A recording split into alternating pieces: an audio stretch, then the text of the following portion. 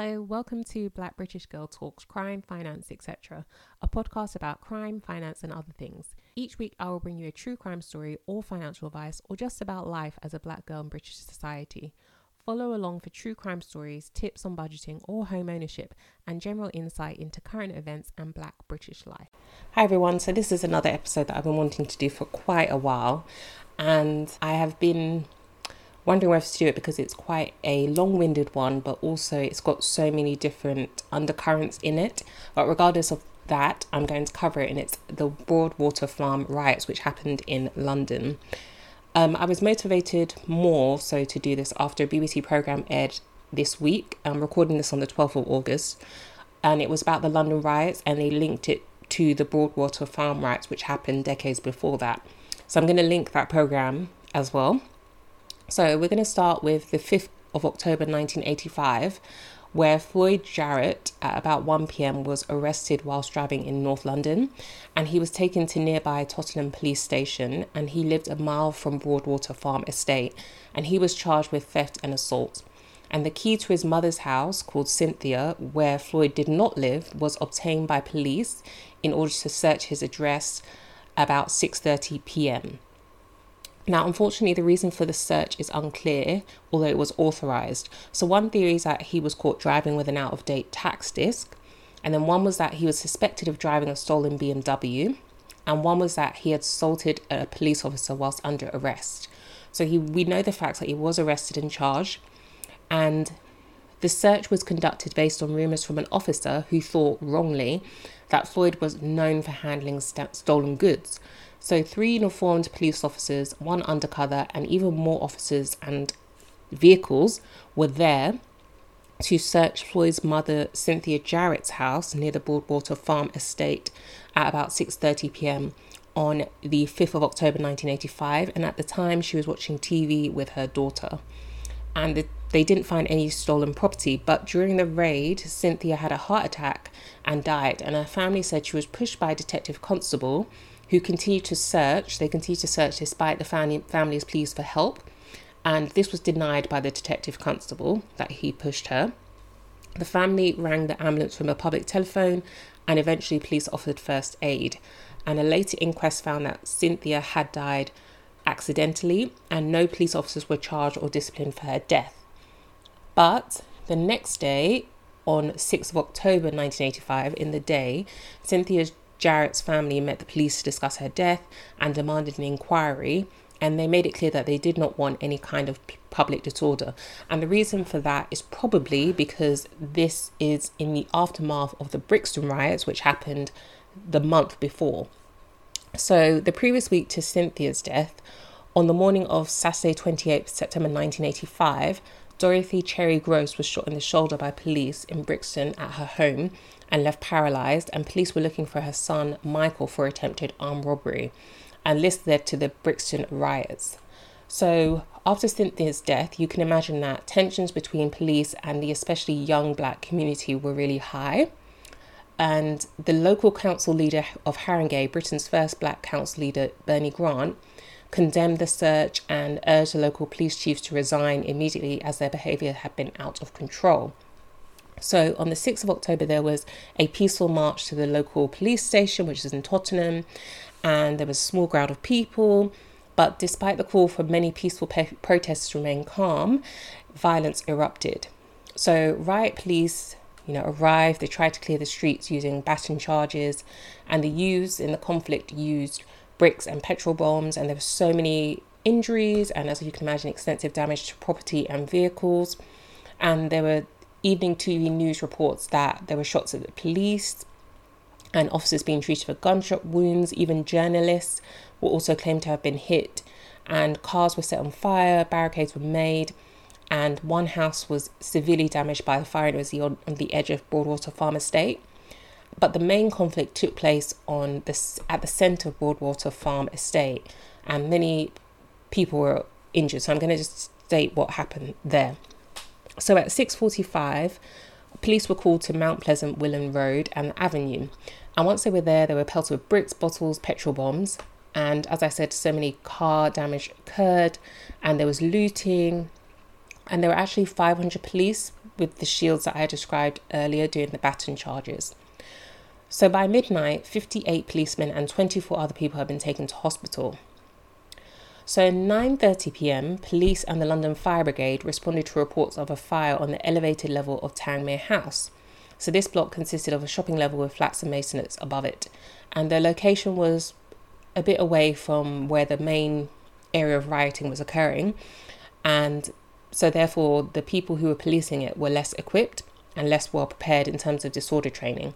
So the London Fire Brigade came under attack, and police, including PC Blakelock, arrived to assist.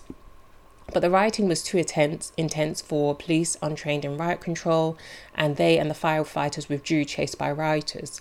So whilst retreating to safety, PC Blakelock tripped, fell, and was surrounded by a mob. Now, the details of his death are truly horrific.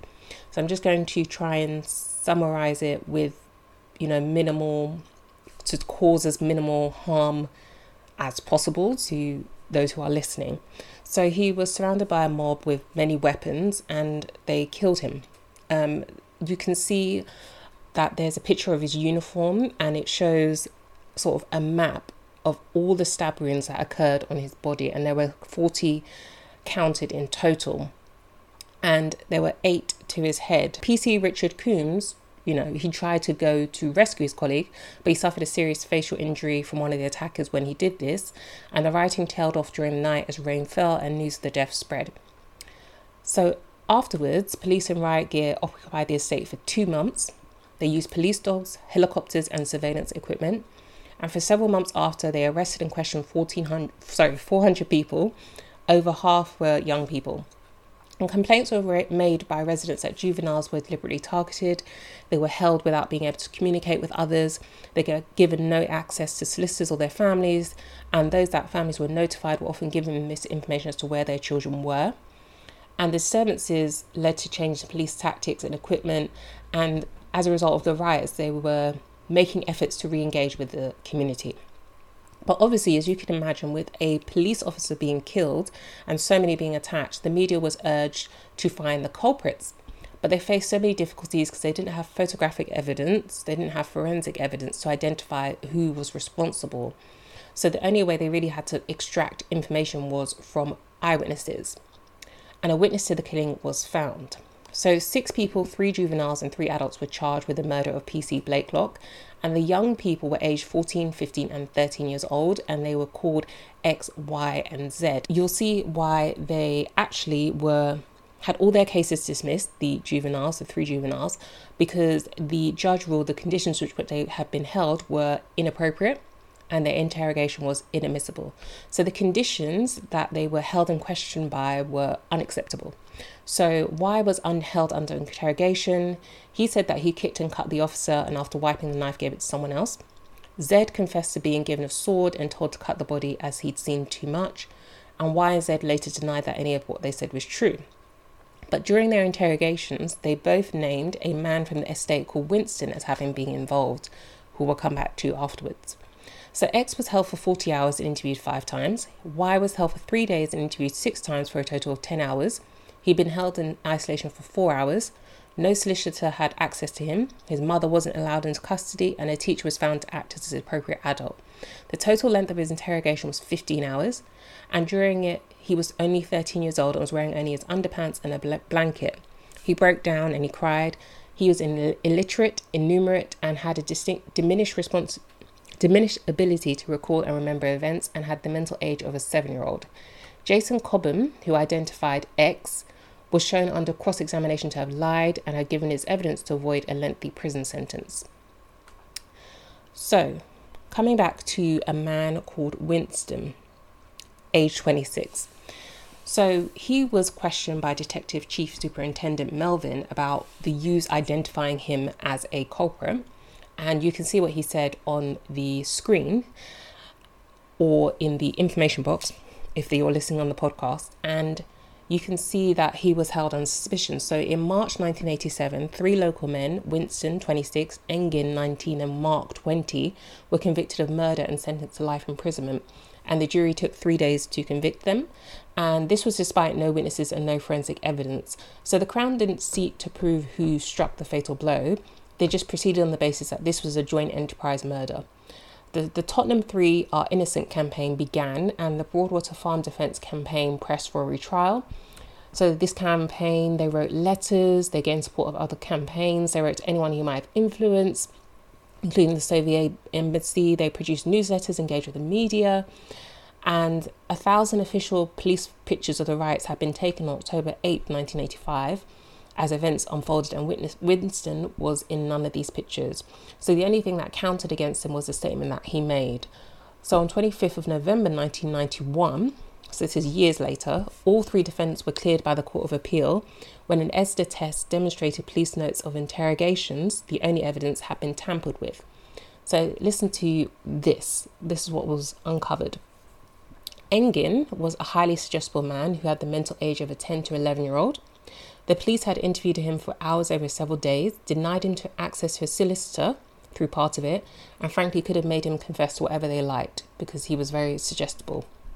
Mark, along with all his other co-defendants at trial, had been interrogated for an excessive amount of time, the majority of which was without a solicitor. He claimed at trial he made the statements he did because of the oppressive conditions. He was tired, hungry, alone, and claustrophobic. Winston, experts formed the view that those pages of interview where he challenged the police that they'd never get the kids to court was in fact inserted afterwards and had never been part of the original notes. So they were released after 4 years in prison, except for Winston, who remained in prison for the separate murder of another man after a fight in a club, Tony Smith, which occurred in December 1984 in the Tottenham area, and he was convicted in February 1986. So he was released on licence in October 2003 after serving 18 years in prison. It was a 14-year recommended minimum, having been issued by the child judge. So 2 police interrogators, Detective Superintendent Graham Melvin and Detective Inspector Maxwell Dingle, were also charged with perverting the course of justice over concerns about fabricating evidence, but they were acquitted in July 1994. And the officer in charge of the interrogation of Winston and the other 2 men was cleared of perjury in July 2013. However, Nicholas Jacobs was charged with the murder of PC Blakelock, and 4 other men arrested at the same time were not charged, but on 9th of April 2014, Nicholas was cleared of all charges. So currently, a Force spokesman said the investigation into the murder of PC Blakelock remains open. So I would highly suggest watching that programme so you can see how there are correlations between conditions in which the Broadwater Farm riots occurred and the London riots, which occurred actually almost 3 decades after this. So I would like to quote the many sources I used, which was BBC, Wikipedia, thejusticegap.com, isepartners.com, and an journal article called Imagery and Reality in the Broadwater Farm Riot by Martin Loney, published in October 1986. Get your fix every week by subscribing to Black British Girl Talks wherever you get your podcasts. Any pictures or further information concerning each episode will be on Instagram. Follow me on Instagram at Black British Girl Talks, and as always, if you have any questions, DM on Instagram. Until next time, goodbye.